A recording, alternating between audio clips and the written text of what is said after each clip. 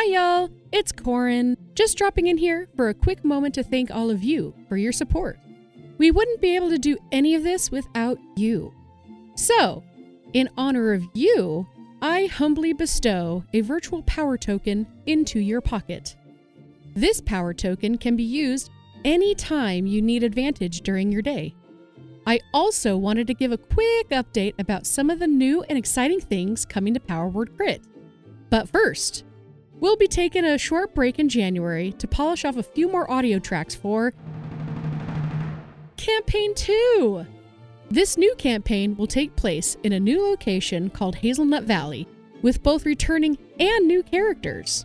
Here's a sneak peek, because we just can't help ourselves.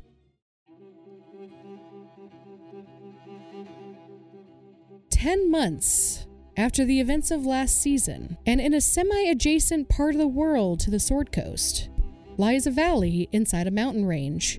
This valley is home to many fauns, Harengon, centaurs, owlin, fairies, and, to a lesser degree, dwarves and gnomes. This place is also home to a race called Furkin, who are as unique as their ancestors. Furkin are descendants of many types of races, and as such have a wide range of physical characteristics, like a dwarf with fawn hooves, or a Harengon with owlin feathers and fairy wings. This specific valley, known as the Hazelnut Valley, has only one reliable route connecting it to the outside. A wide tunnel to the west, rumored to be carved by a giant purple worm thousands of years ago. We start in the city that handles all of the imports and exports of the valley, as well as the vast majority of the tourism. It is the floating city in the middle of a lake, called Lake Town. Also, we have a few new mini-campaigns in the works that may or may not devolve into chaos within the first 10 minutes.